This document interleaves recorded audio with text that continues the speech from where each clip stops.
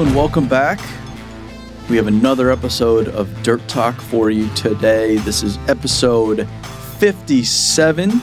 Just did the math on that. Got it right. With Ryan Chrisman. He's a foreman, superintendent, operator. Who the heck knows what he actually is, but he does just about everything in Nebraska with a company out of Kansas. You've probably seen him if you follow some dirt pages on Instagram. His Instagram handle is Beefy Blade Hand, and his videos are amazing. The stuff he does with blades, the amount of seat time he's had in blades, it's just absolutely fascinating, this guy. And you can tell he's just a purebred earth mover. So we're going to get right into it. Enjoy this episode of Dirt Talk.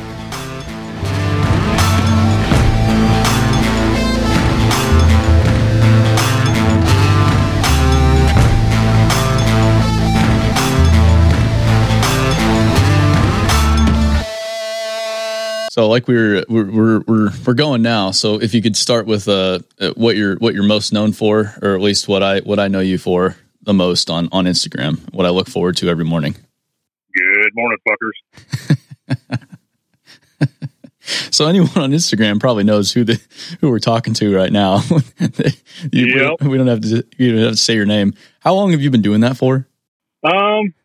I don't know. I probably started it about 5 years ago. Before Instagram had stories, I'd do it on my Snapchat every morning, and always got good reception, so I just kept it going.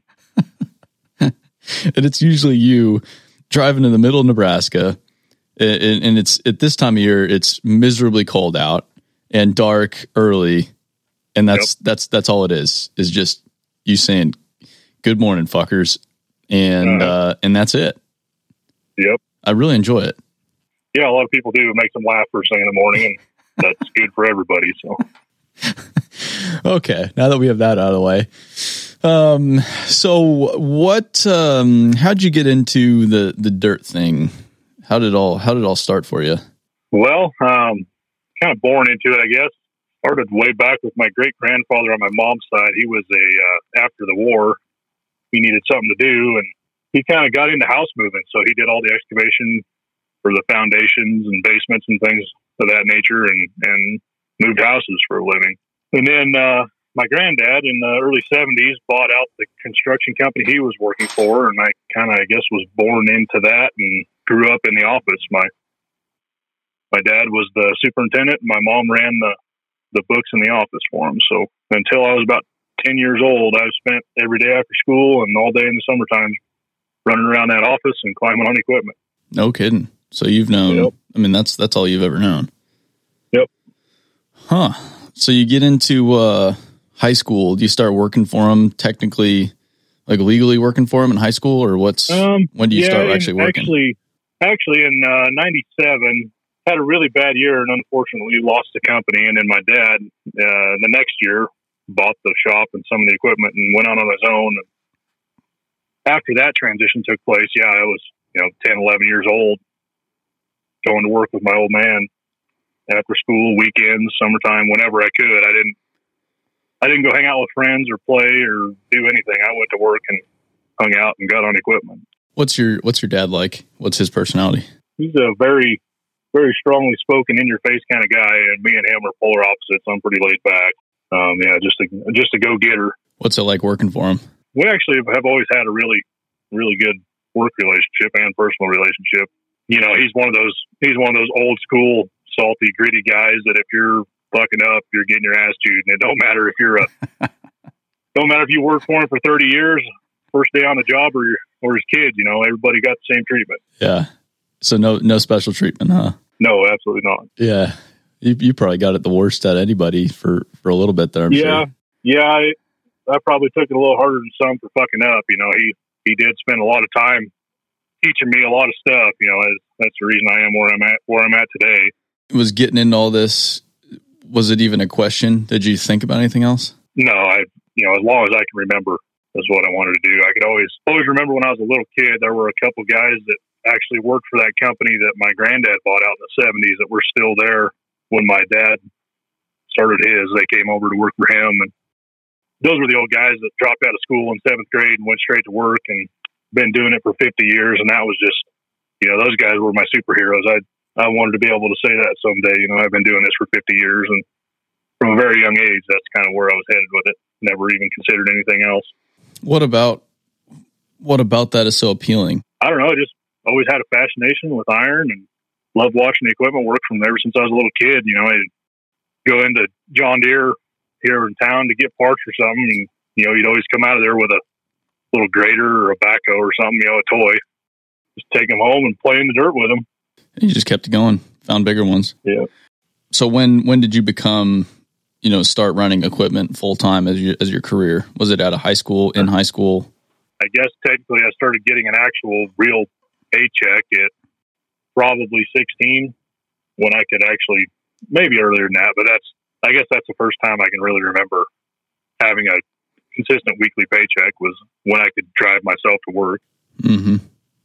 But yeah, I started, even at 7 years old, I started helping my uncle on his farm, driving tractors and running his skid steer. And then by 11, I was getting into loaders and graders and excavators and things of that nature. So with all that experience, did you get into just running equipment from the beginning when you were actually legally able to work, or did you have to start as a laborer? What did that look like? No, I pretty much went right into a seat. The type of work that my dad does, it's not real, there's not a lot of labor involved with it. He kind of sticks to small site development, and he does a lot of highway shouldering behind asphalt paving crews, and it's pretty much all equipment related. There's not a whole lot of labor involved. It seems like you can run just about anything, but what you are most, I don't know if known's the right word, but what at least I know you for are blades. When did your affinity for running a grader come into play? That was very, very early. Every chance I get, my dad would have to go in on a Saturday and clean up some stuff on a highway project or something, or anywhere. If he was going to be running a grader that day, I was in the truck with him. I just get in the cab with him, stand in the corner and watch and all. And I've had a fascination with those as long as I can remember. What about graders gets you going? They're just a super versatile machine. They'll go about anywhere. You can do about anything with them if you kind of think outside the box. And there aren't many other machines where you can take the blade and stick it out the side in a vertical position, or basically get it in any position you want to. Me, I'm pretty. I have a traditional mindset a lot of times, so I think a grader is there to just smooth stuff out and to go build a road with. But then I watch your Instagram and other people's Instagrams, like Mr. John out in California. Yep. There's a few of you guys out there that just post ridiculous videos of blades doing ridiculous things. Yep. And you're not joking when you say they really can do anything if you just have a little creativity. Yep. It's pretty impressive. So, going into like your adult life, you've just essentially spent most of it running equipment then? Yeah. Actually, I've gotten into a little bit of everything. I worked for my dad for 2.5 years. I went to Phoenix for 6 months and worked for Rummel, actually. I forgot about that. Yeah. And then the housing, that was late 07, late 06, early 07, when the housing market just fell out. And I moved home, and by that time, the market here was kind of getting bad enough to where within the next year, my dad's company had kind of gotten so deep in bed with another general contractor in town. They owed us so much money that we ended up kind of all just rolling everything into them for about another 3 years until they went bankrupt, and then he got it back and is going good again. But that company did everything. So when I was working there, I do underground utilities, water, sewer, storm sewer, a lot of steel erection on big box buildings. We built Walmarts, Home Depots, Menards, all kinds of things. So throughout my career, I've done almost everything in the construction industry. But yeah, I've always tried to stick to grading. That's what I like doing best. And so you don't work for your dad anymore. No. Is your dad still working? Yep, he's still going. No kidding?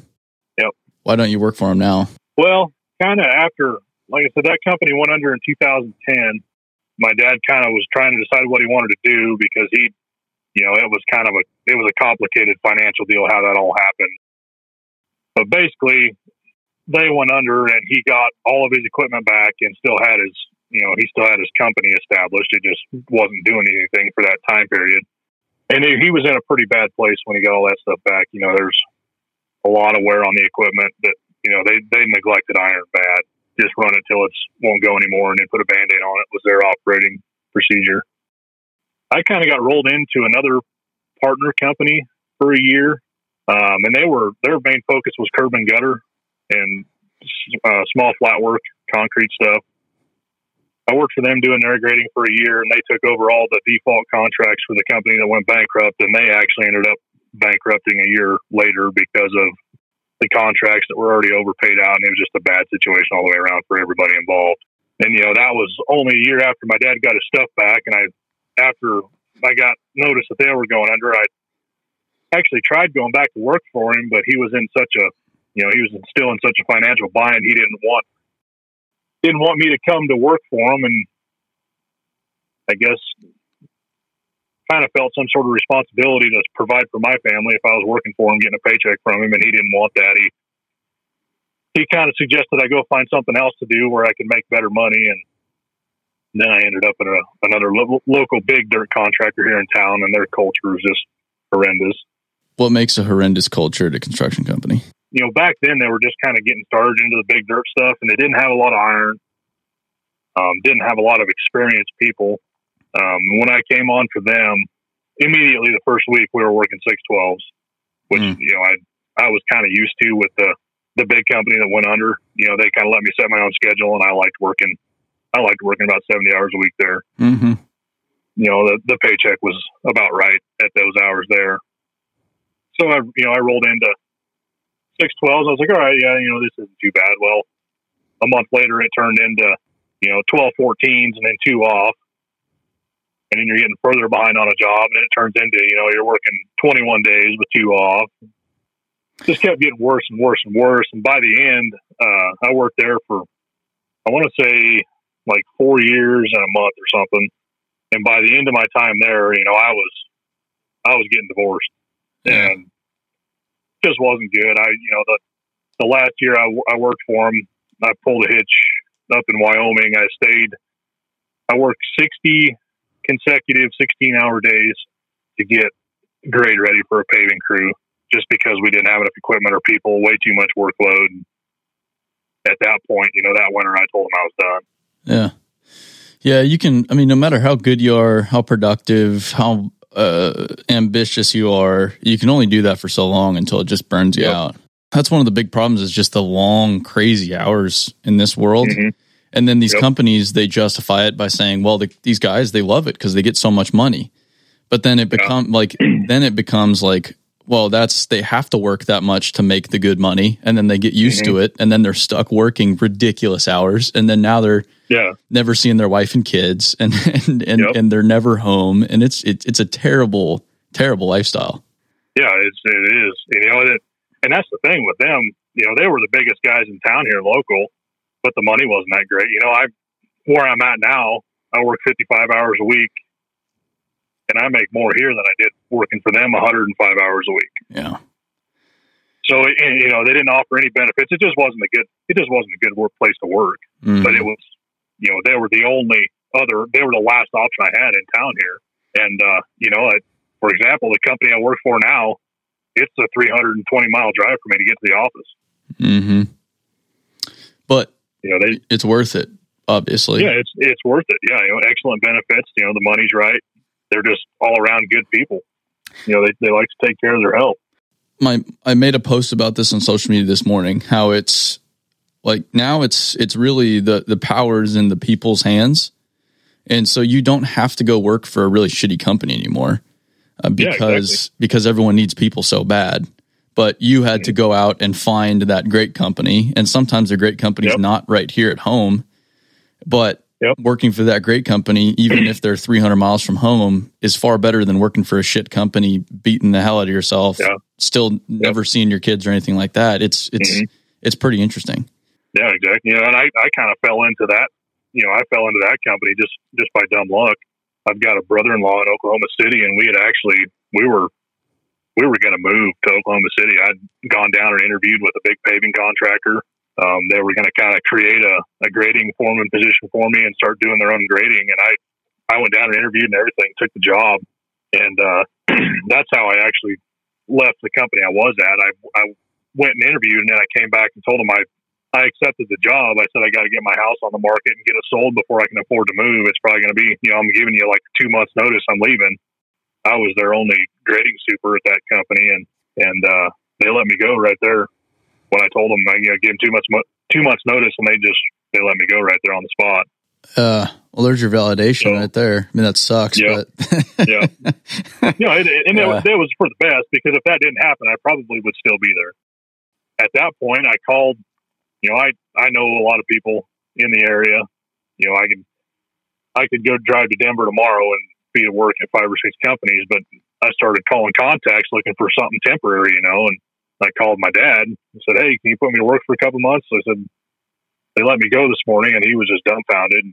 He said, "Yeah, I can keep you busy." He said, but he was actually in down on I-80.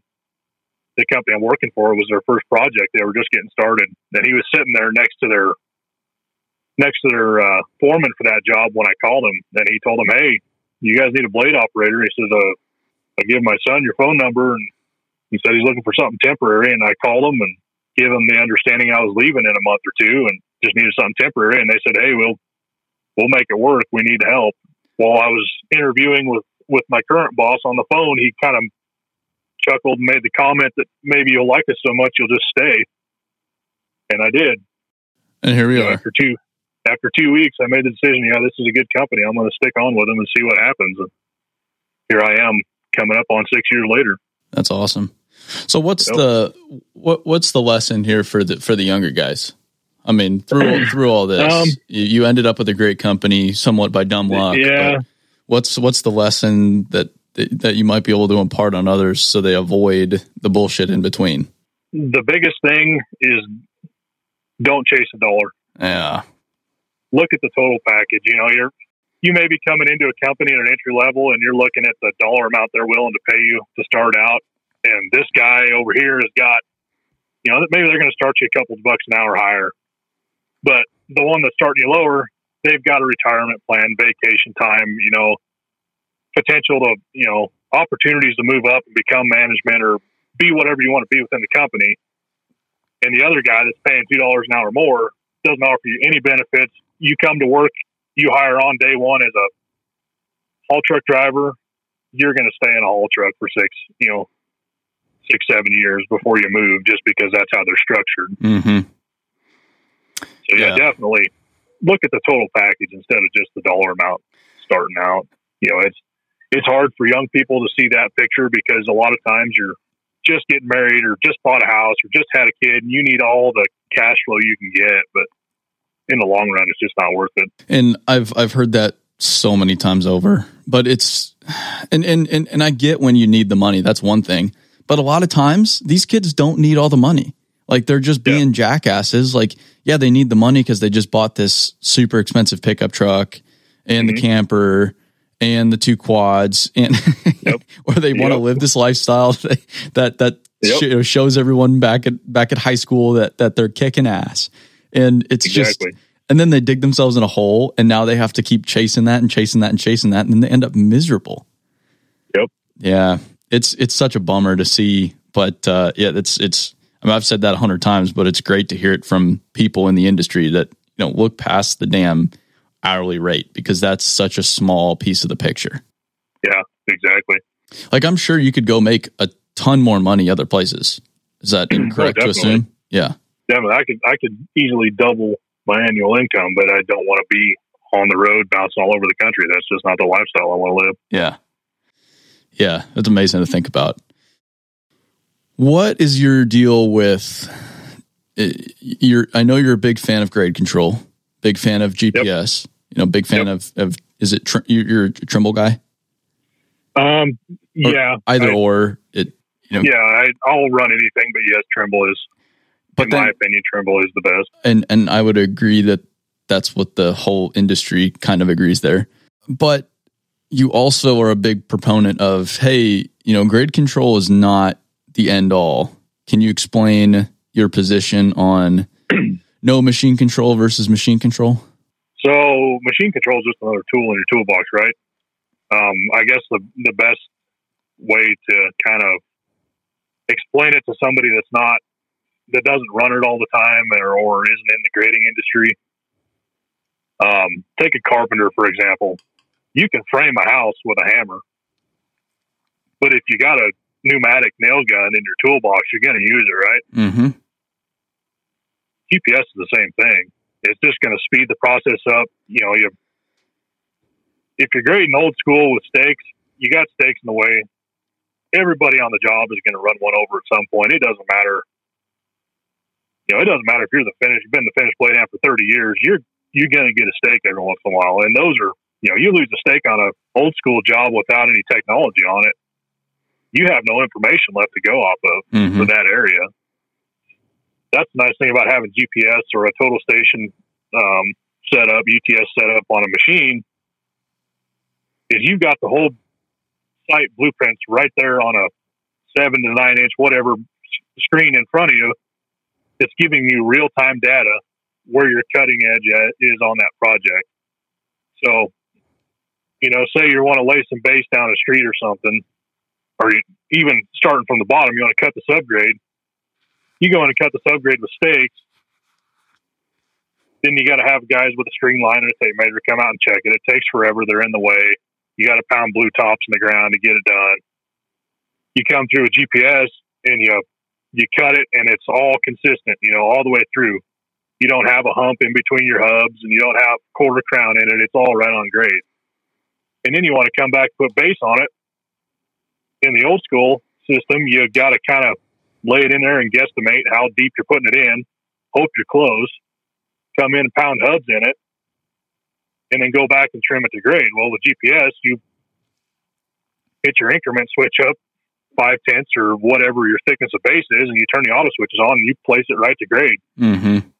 Or, even a 10th or 1500s high, compact it, and then come back and shave it off to grade, and it's done. It's just a streamless process. I've been on the side of the coin where, you're pounding hubs all day, and then you watch the blade hand just come through there and just yank them all out. Yank them all out, and nothing will piss you off more than that. And then you go back and do it all over again, and you're sitting there, you're like, this sucks. This is not good for anybody. We are not having a good time here. And if you have GPS, that process largely goes away. Equipment operating, construction in general is a very ego-driven industry. Oh boy. Everybody wants to be the best, and I get it. Going back to how I got started out of the gate, my grandfather was one of the best blade hands I'd ever watched. You put him one hub in the center of a 100 foot by 200 foot by 200 foot building pad, and he'd grade the whole pad off within 500s with that one hub. Mm-hmm. And my dad's just about the same way. So coming up, that's how I was taught to run a motor grader, was from guys that knew how to finish that good. So I started in a motor grader at 11 years old, and by the time I was 14, I could hit hubs, and then it just got better and better from there. That's what I did for 4 of the 6 months I was in Phoenix for Rummel. I ran a finish blade cutting house pad, blue top and house pads at 20 years old. Mm-hmm. So I get. Well, but the important thing here is you get the basics. And I think that's what you're about to say. Like, you have the basics mastered, and then you can put GPS on top of that. You're not starting with GPS and working backwards. I completely disagree with starting guys on a GPS machine. That's one of the things I kind of fight with where I'm at now. We've got a lot of young, ambitious guys working for us that are they're hungry. They want to get in there. They want to learn everything. And they always end up in the GPS, which is great. They need to learn it, but they also need to learn how to do it without it, because they lean on the GPS awful hard. Mm-hmm. If there's any issue in the design, they don't catch it. We have signal issues. We work in a lot of hilly country out here, contrary to what most believe about Nebraska. We do get into some areas where it's, we've got 200-300 foot elevation differences through a job, and you get down in the bottom of those low valleys, you just don't get any signal over the hill. And when that happens, and sometimes it takes a day or two to get a surveyor up to move a base for you, put in a new base point for you, and you got to kind of wing it until that happens. And if you don't know what you're doing, you struggle. So, and this is like the common argument, the old timers make. Well, what if the GPS signal goes down, or what if the technology doesn't work? Like, then what? And it's like, okay, that's the obvious one, but that doesn't happen that frequently. I think the bigger advantage of understanding how to do it without GPS is because it makes you way more effective with GPS. Mm-hmm. Yep. Like you're just now you're a damn good blade hand, and then now you have this damn good tool, and so you are just a finishing fiend if you know the both of them. If you're just GPS, you're still not that great. Yeah, you take a good blade hand that knows what he's doing without GPS and hand him, put him in a machine with grade control. They struggle with it for a while. They don't want to get over control, and we could go into hours of talking about the stigma of grade control, but that's the thing. A lot of people think you split the switches and the machine runs itself. And that's what's out there in the ether about it. That's what everyone thinks and how it works. And I've seen many, many old school guys get in a machine with grade control, and they look like it's their first day on the job. Front tires are off the ground and the blade's jumping all over the place because they're trying to just turn over everything to those switches instead of using it on top of their, the skill set they already have. But why is it that negative stigma? Because it makes them look like when they know they're good, it makes them look like assholes for a little bit, or what? Or they're giving control over to a machine rather than using their own inherent abilities. What's the negative stigma for? Because I think it's pretty. Well, it's like everyone pretty much agrees that you're better off with it than without it. It's just how we are as humans. No, we don't like change. Yeah, I started on GPS in 2007. Was when we got our first GCS 900 systems on a blade and a dozer, and I was that guy.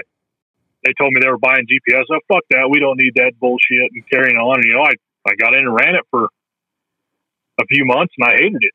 Uh-huh. And then, after I kind of told myself to shut the fuck up and, hey, this is a good thing, and started learning all the cool shit you could do with it, then I became a big proponent for it, but I was that guy when I started on it. So it takes some humility there. Yeah, definitely. Isn't it from a management perspective though? Say, you're in that more management role now. I know you run equipment, but you're managing people and trying to train that next generation. Isn't it tempting from a production standpoint to put someone in a GPS machine though? To just start them in we have it, let's just put them in there so we don't necessarily, we're busy. We can't really teach them how to run the 140 right now, the G series or whatever it is. What is, do you have to fight that temptation?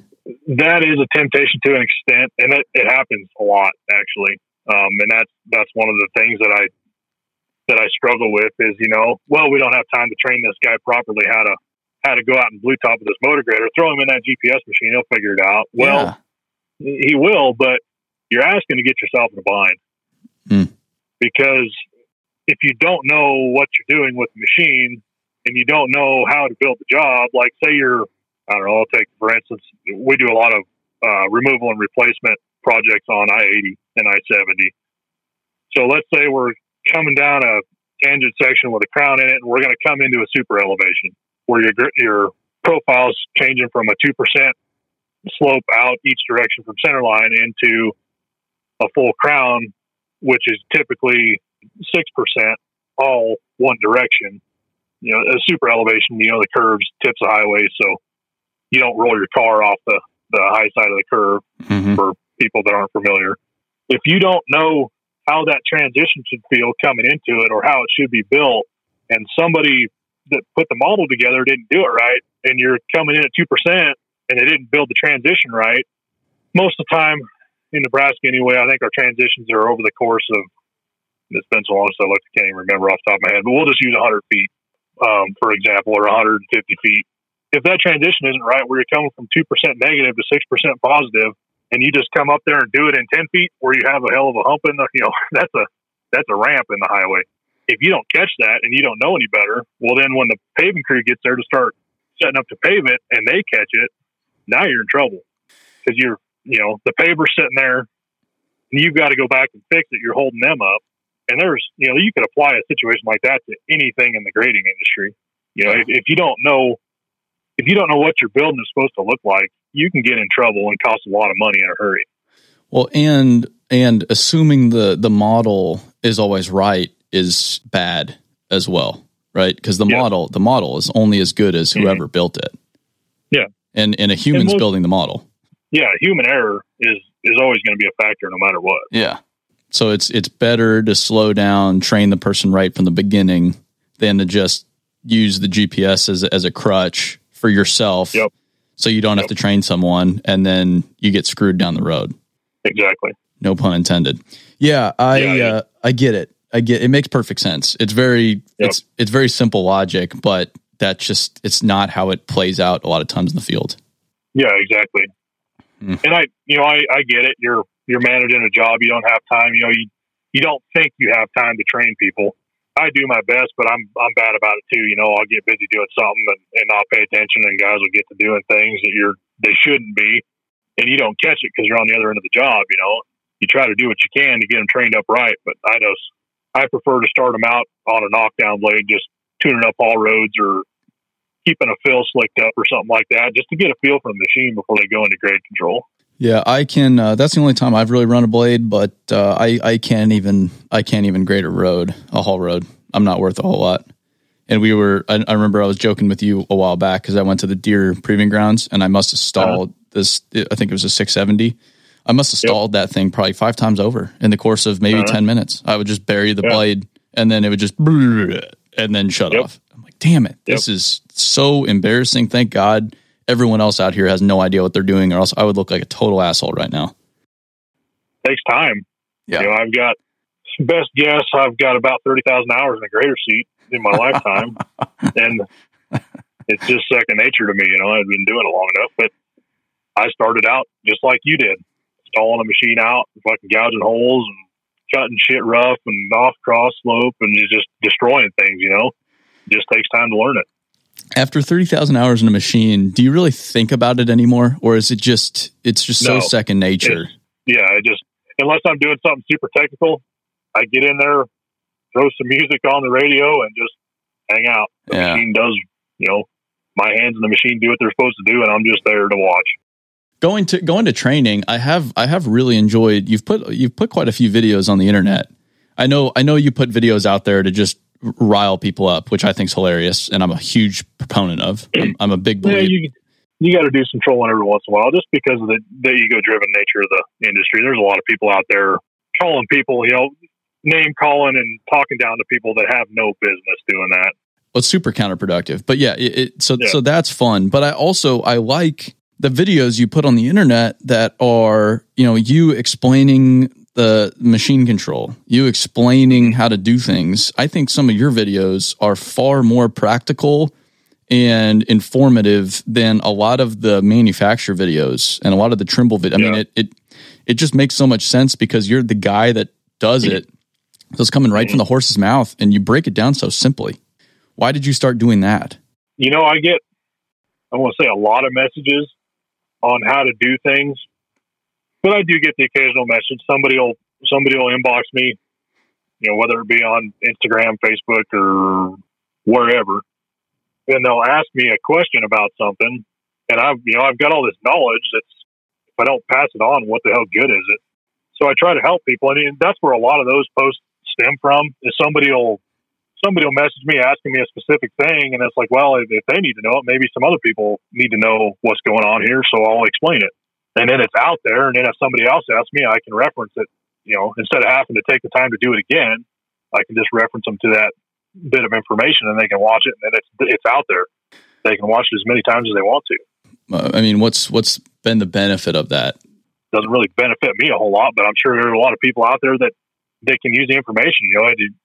If you're not educating other people in the industry and helping them grow, then I guess you're just kind of being one of those assholes on the internet that's talking shit and putting people down. And that's not who I am. And I like that.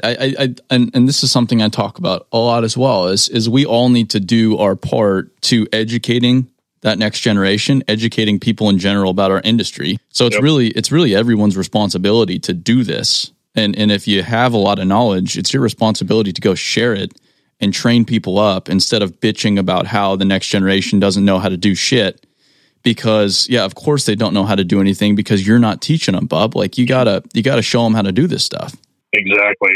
I see a lot of people, and especially from management positions that like to get on the internet and complain about, you can't find any experienced help and there's nobody's worth a shit anymore and all of our old guys are retiring out. The industry's losing all this skill. Well, whose fault is that? It's not the guy coming up just starting out. Mm-hmm. He doesn't know any better. It's on us as people in management positions and people that have the time in the seat that know how to do all this shit to pass the information down to the new guys coming in.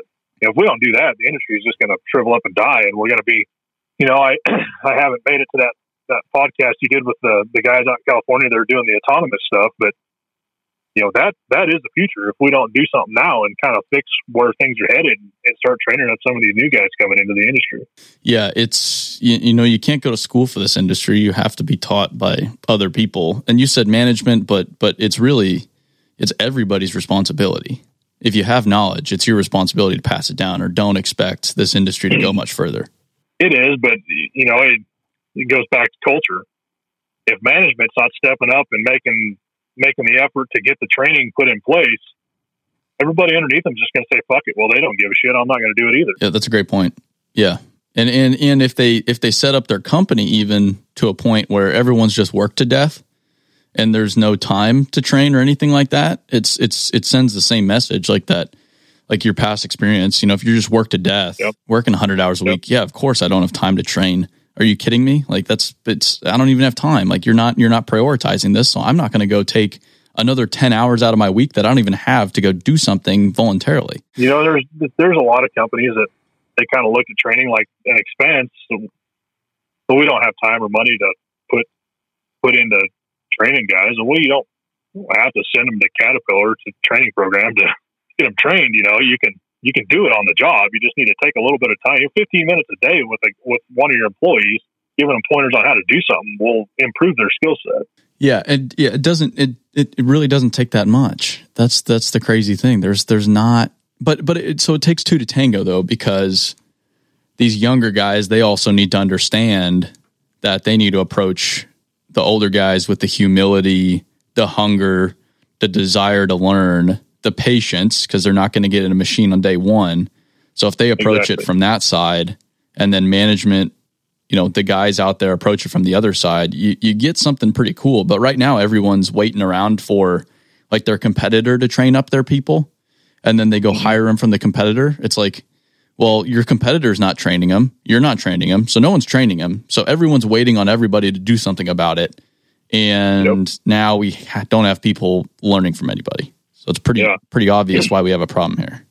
And one of the best things a green person can do coming in, if you are leaning on a shovel in a ditch, doing labor work, watch what that operator you're working with is doing. Mm-hmm. That's the best way to learn. Watch how they do it, and then when you get a chance to get in the machine, replicate it. There's a lot to be said for that. Just watching, like it's not all that similar. But we have a guy. He's the one that's been editing the podcast. He edits all my photos, Matt Briscoe. So he's edited thousands of my photos, but has never really taken a whole lot of photos. Recently, he's got out to some job sites. His photos of these sites are so damn scary similar to mine without any input on how to take photos on a job site, just because he's seen so many of my photos over the past few years that now he's able to replicate it. It's amazing how effective just even watching someone do something is. You have to practice it. It doesn't replace hands-on, but man, you can learn a lot just from watching. Yeah, exactly. Well, it wouldn't be a podcast with you without talking about deer versus cat versus, I don't know if there's many other graders out there that are worth a whole lot, but what's the deal with, I know you love the new deer machines. They have no mast on. It's all built-in grade control. Which I think is really slick. It's super cool how they've done it. Very clever, using the cylinders to measure the distance of the blade off the ground. What are your thoughts on that the new deer graders and the M series Caterpillar graders? What's the deal there? Well, I guess to kind of get this all started into this whole deer cat thing, it's pretty well known I'm a deer guy. Mm-hmm. And that stems from an excellent relationship with our local deer dealer. Mm-hmm. They are now a Murphy Tractor location. That transfer happened, I don't know, late 90s, 2000s, somewhere in there. Murphy bought them out. But before that, it was just a locally owned single deer dealer that was founded in 1939 here in town. And back then, they just sold industrial tractors because that's all deer offered in the construction space was yellow tractors, essentially.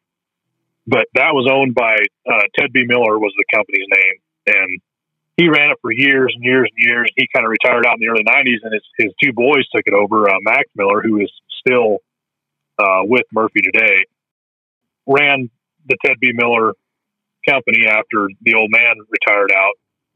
And my granddad basically only did business with them.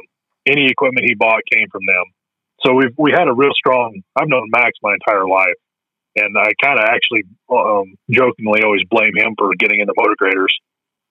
I can remember when I was, I don't know, maybe 7, 8 years old. I went in there on a Saturday with my dad to get some parts for a 770 BH John Deere motor grader. And we were standing there, and Max happened to wander in the door while we were standing at the counter, and he came up. He said, "Hey, let's come back to my office with me. I got something for you." So we wandered back to his office, and he goes around behind his desk, and he grabs me a 1/64 scale 770 BH grader toy off the shelf behind his desk, and he hands it to me. He says, "You can have this if you go back out there in the parts room and tell your old man." He says, "Tell him, Dad, you're getting parts for yours. I got a brand new one." And I took that thing home, and I don't know how many miles of dirt I bladed with that little toy. I ran the wheels off of it. And that's just the type of relationship I've had with Max through the entirety of my life. Just always a great guy, and always had a good relationship with everyone in the dealer. And that's kind of where my favoritism towards deer came from, was that dealer relationship. I don't know how many people are aware of this, but I'm actually on the customer advocacy group for the Grader Group with deer. So I'm one of a handful of people that they bring in to give them input on the new stuff that's coming out. I was involved with the joystick controls, and then I was involved very heavily with the massless machines. Gotcha. And they build an awesome product. Yeah, Caterpillar obviously builds an awesome product as well. I am just not a huge fan of the layout of the cab of the M series. It's pretty well known fact. There's been a lot of mechanical issues with them. That being said, they're still, it's Caterpillar. They're not going anywhere. They build an awesome product. In my personal opinion, I prefer the Deere graders over the Cat machines in the newer series. There's a lot of machines that are all pretty similar to one another, like excavators. Mm-hmm. They're all kind of the same. Loaders, all kind of the same. The graders, though, like Deere really has changed things with this massless setup that they're running on the blades. It's very clever, and it was one of those technologies and those machines that I saw on this new blade where it's like, yeah, this is actually a lot more clever than the other guys. Like they've actually really thought this one through. And it's just better. Cat's got a massless solution as well. Yes. That was released at Con Expo, I believe. Yes. They're not far behind, but still, this was years ago where they came out with this new setup.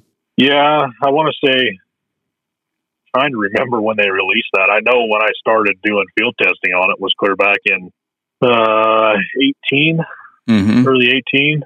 I want to say late 18, early 19 is when they released the massless machines. I can't remember exactly. It's been long enough ago, but yeah, they were a good year and a half ahead of Cat Trimble to the market with the massless system. As far as argument over which system is better, I think they're both right there. Obviously, I'm going to take the Earthworks platform over the Topcon platform just for ease of use and ability to do different things with them. Trimble offers way more features. But so there's a few things to note here. You didn't first talk about the machine. You talked about the relationship with the dealer. And this is something I tell all the OEMs, like people don't first really give a shit about your machines. They care about the relationship and the people and the community around the dealer and the dealer presence. Like, that's number one, not the machines. Yep. And then second, and I could be wrong here, but you prefer one over the other. But you know, being having so much experience, just being a very practical guy, you don't really give a shit what tool you get, right? If I'm to give you the latest cat, you're like, great, I have a cat, and you go get the job done. Yeah, they all do. At the end of the day, they all achieve the same end goal. They get the job done. Yes. And yes. I'm going to use whatever tool I'm given to get the job done. The brand doesn't really make a shit to me. I've got a good relationship with Deere. I like their product. And that's what I'm going to, if I got a choice of the two sitting there, I'm going to get in the Deere every time. Yeah, that's interesting. I wanted to point that out because I think like the blades are very clever and they're very proud of their blades for good reason. I think they're great machines. So I just wanted to get an expert's opinion on the subject because I am far from an expert. But I don't know. Speaking of Murphy Tractor, we actually hired someone from Murphy Tractor. He's starting on the 1st of March. Oh yeah, yeah, cool. Yeah, we're pretty excited about that one. When it comes to advice, I know we've talked a little bit about that to these younger guys. Is there anything else you'd want to touch on as far as younger folks in the industry or older folks and how they approach younger folks? What's your deal there? Yeah, there's a ton of things that could be talked about. I think one of the biggest things with younger guys coming in, or even older people that are in, that are working 9 to 5 in an office and they hate it and they want to do something new, but don't know how to get out of that world and into a blue collar world. The two things, I guess, that kind of for getting started would be patience and persistence. If you're looking to get into a job, get out there, start knocking on doors, talking to companies just to see if you can get in. And even if you start out as a laborer, just get your foot in the door and get on the job. And then just show up every day and give 100% and be patient until, if you work hard enough on the ground, eventually somebody's going to notice it. They're going to say, hey, this guy or gal or whatever, this person is worth investing our time into and moving them up the ladder and getting them into, start getting them on a packer and a skid steer or something, get them some time in a seat and see how they do. And if you just keep showing up every day and giving it 110%, you're going to move up the ladder. You're going to get those opportunities. There's a lot of people that just want to walk through the door and I want to run the excavator. I want to go be the finished dozer or the finished grade man. And it's just it doesn't happen that way. You got to put the time in and learn it.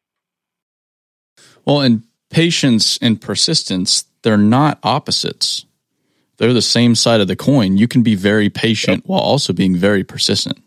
It's a fine line though. You can't be a pain in everyone's ass. Like, hey, so when am I going to get in the machine? Like, when the time's right, the time's right, and you have to. You do have to create the opportunity for yourself, but you also have to wait for the right opportunity.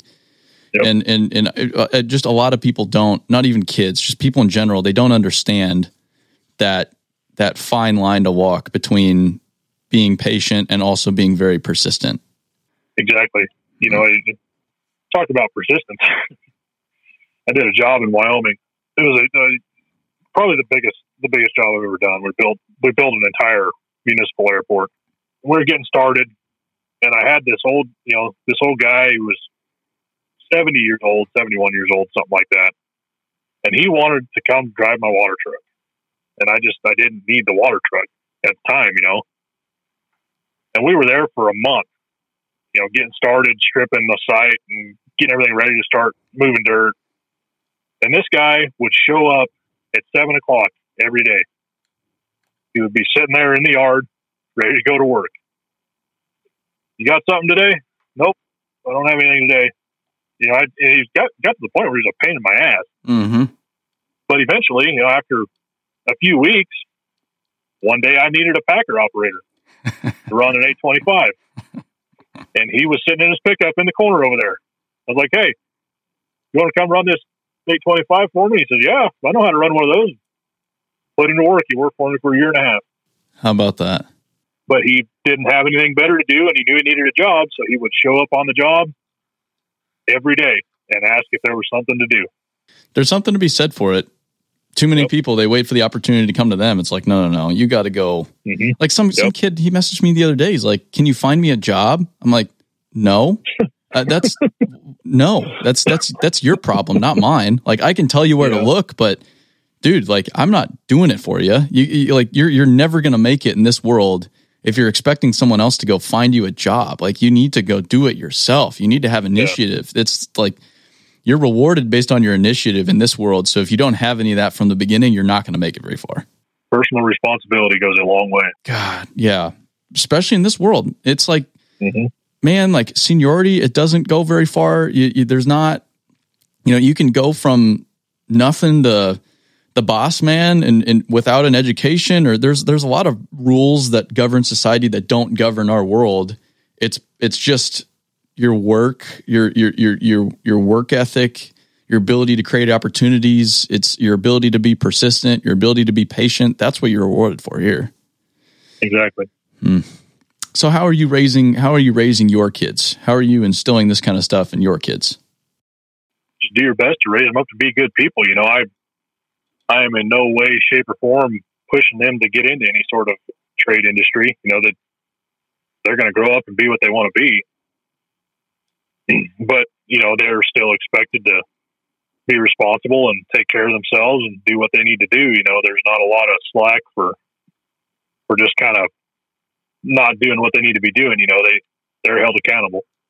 Do you bring them around the work you do every once in a while? Yeah, they come out every once in a while. It's tough. Where I'm in the last 6 years, the closest I've worked to home is about 80 miles away. So occasionally they'll come down, hang out for an hour or two, and we'll have dinner. And they'll either stay the night at the hotel wherever I'm working, or they'll come back home. But they don't get out very often. Do you have advice for people that are working on the road quite a bit with families at home? It's tough. When you do come home, be there. Yeah. There is a lot of alcohol abuse in this industry. I all but quit drinking after I left my last job. It was sort of a requirement to even work there to deal with the stress. Get home after work and drink a 12-pack and pass out and get up 4 hours later and go do it again. Mm-hmm. After I left that environment, I just quit drinking. But something as simple as you're working out of town all week and you're used to going out every night and having a beer at the bar or hanging out with your buddies or whatever. When you get home, stay home, hang out with your wife and kids. Don't come home on a Friday night and go, "Hey, I'm going to go meet the boys at the bar and hang out till midnight," and miss that opportunity to spend time with your family. You're already gone enough. Just be there when you're home. Yeah. Easier said than done. Yeah, and it is. It's hard to shut off work. That was one of the biggest things that kind of led to the situation where I got in where my wife wanted, she was just done. Was I was gone all the time at work, and I had so much work stress that even when I came home on the weekend, my mind was still at work. So I just wasn't present. How do you shut it off? I removed myself from the environment, the stressful. I removed myself from the environment that was causing me enough stress to not be present. Yeah, that goes back to that culture in the workplace thing. If you don't have a good culture where you've got support from the people above you, where you can go home on the weekends and just kind of forget about work and hang out and go do what you want to do, and it's probably not worth working there anymore. Go find something else. Yeah. This goes back to the personal responsibility thing, though, too. Yep. It's your responsibility to recognize that and get the hell out. Yep. And so if you hate where you work, that's not your employer's problem. It's your problem. And until you do something about it, it's not going to get any better. Yeah. Working 105 hours a week, 105 hours, constantly gone on the road all the time. At the time I thought I loved it. I'm not one to want to sit still and not do shit on the weekends or, just sit around or do nothing. I always had to be moving, doing something. And it took getting to that point where I was going to have to lose everything for me to wake up and realize, hey, maybe this isn't such a good fucking life plan. Maybe I should find a hobby take kids fishing on the weekend or run over to Denver for the weekend and hang out and do some fun shit or whatever. It's just life's too short to spend it all working. Yeah. And until, unfortunately, I think the only way it's going to change in this industry too is when people working for these companies stop putting up with their shit and they just can't find people anymore, which is already starting to happen. And so they either have to change and start treating people better, or they just die. There's really two options there. And so until the people figure that out and take responsibility for themselves and not put up with the bullshit, that's when it's going to change. But until that happens, these companies are still going to get away with working people 100+ hours a week and feel good about it. Yeah. Yeah. Good lessons, man. Yep. Yeah. When you got a company that cares more about the almighty dollar than they do their personnel, you're setting yourself up for failure there. Mm-hmm. There's a lot of companies like that, unfortunately. There's a lot of great companies out there too. Like, I don't want to be super negative. We work with some fantastic businesses, but like you're working for one now. But it takes a little bit to find those companies, and it takes a little bit of work to find those companies. And it's interesting too. I talked to Pat Allen about this a few weeks ago, how you're punished for being too good at your job, which is, it sounds like you were in the exact same boat. You were just being worked into the dirt because you were so good at it, and they couldn't find anyone else to do what you're doing. That's kind of always where I've been at. No matter where I worked, Rummel is the only company that I've ever worked for that I haven't been in a truck, for obvious reasons. They were, I don't know where they're at now, but back then they were huge. 700+ employees back, prior to that housing market crash. So, there I was just kind of a number on the list, so to speak. But yeah, that's kind of how it goes. I've never in my entire career pursued being in management.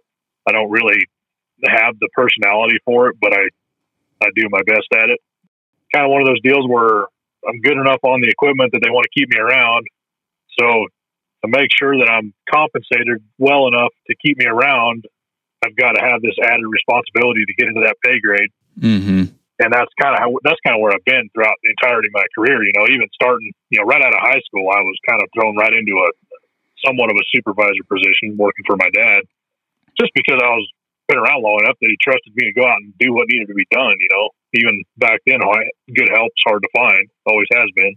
But this is a whole other issue in itself, is that people that are good out in the field doing what they do, like you're great on equipment, they put you in a supervisor role, but a lot of times they don't train people on how to be a supervisor and how to manage people effectively, which is a whole different skill set. That's probably, is that not the hardest thing you have to do, is manage people? Yeah. The company I'm with now, they are awesome about,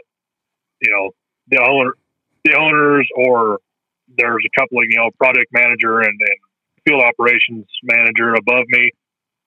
They're always coming out in the field, they're always coaching and working with me on, or, working with all the foremen on how to talk to people and how to manage. And we've actually done a couple of deals where we're going to the office and they'll bring in somebody to help with management training on how to handle situations and how to do this and that. And it's been great. The last company I worked for, I started out as an operator, and then one day there was a raise on my paycheck, and I'm going, what's going on here? They didn't even tell me about it.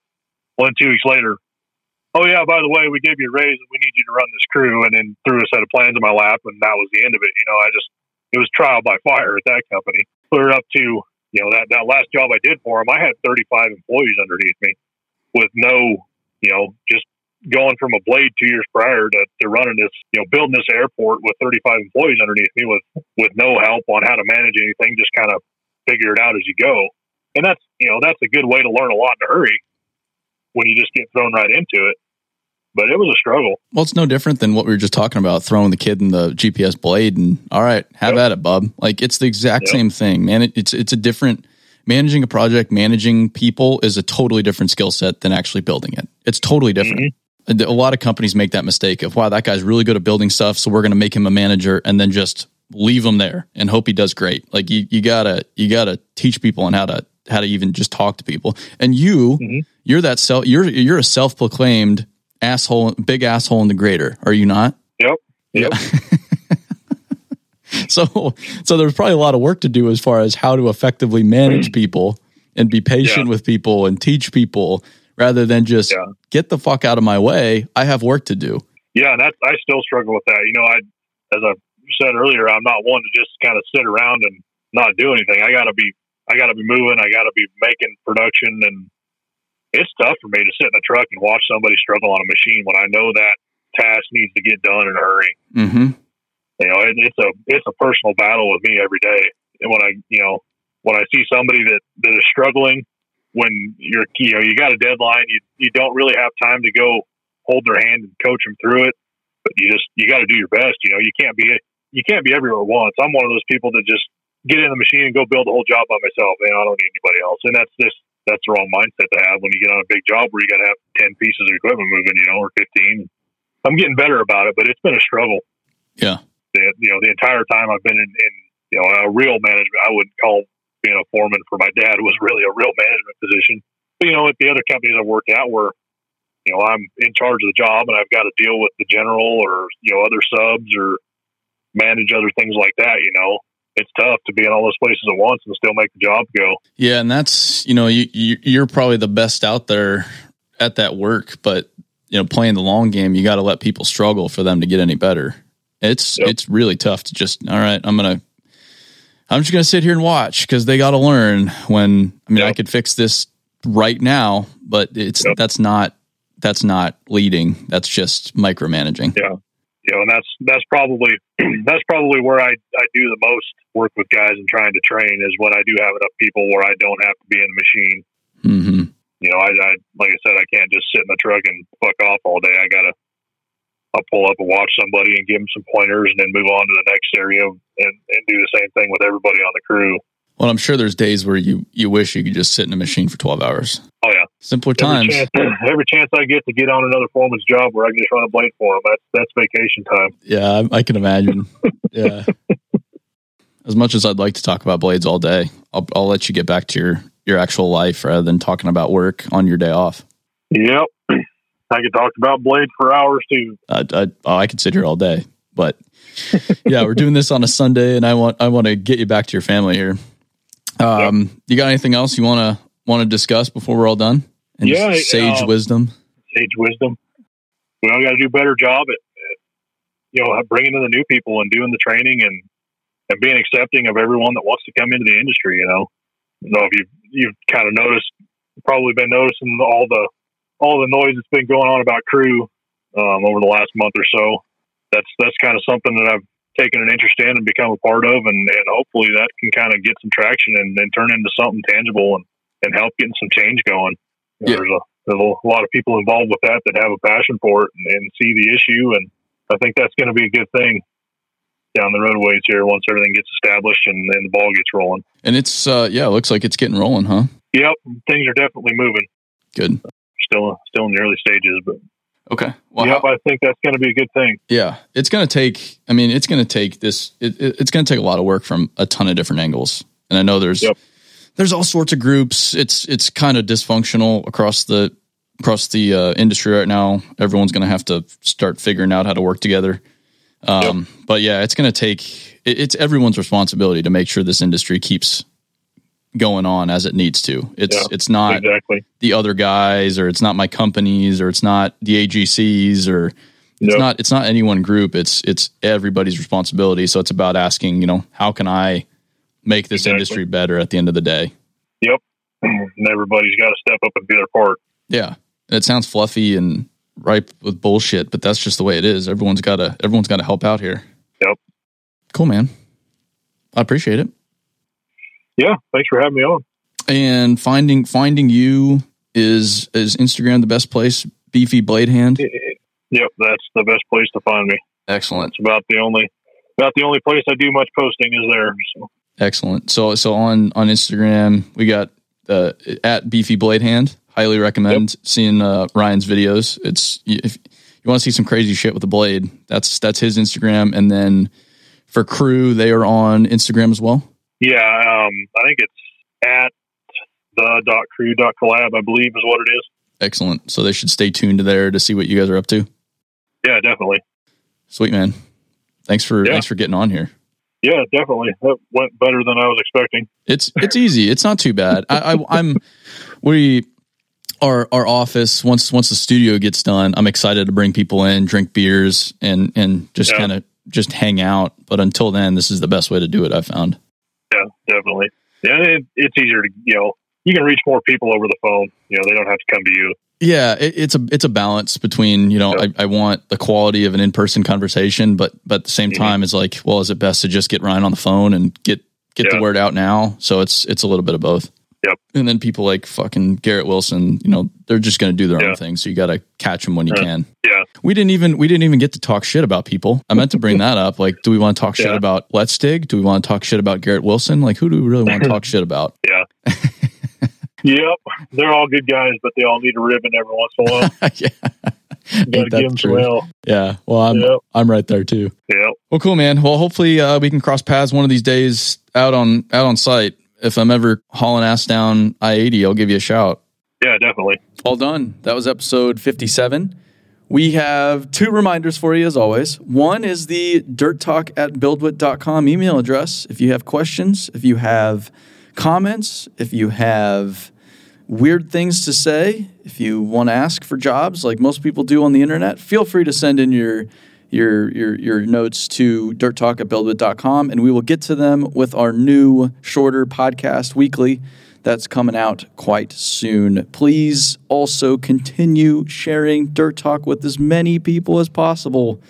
We want to get the word out about dirt, and to do that, we need your help. We don't have advertisers. We don't have people paying us to say stuff. We just have you sharing the podcast. So keep it going.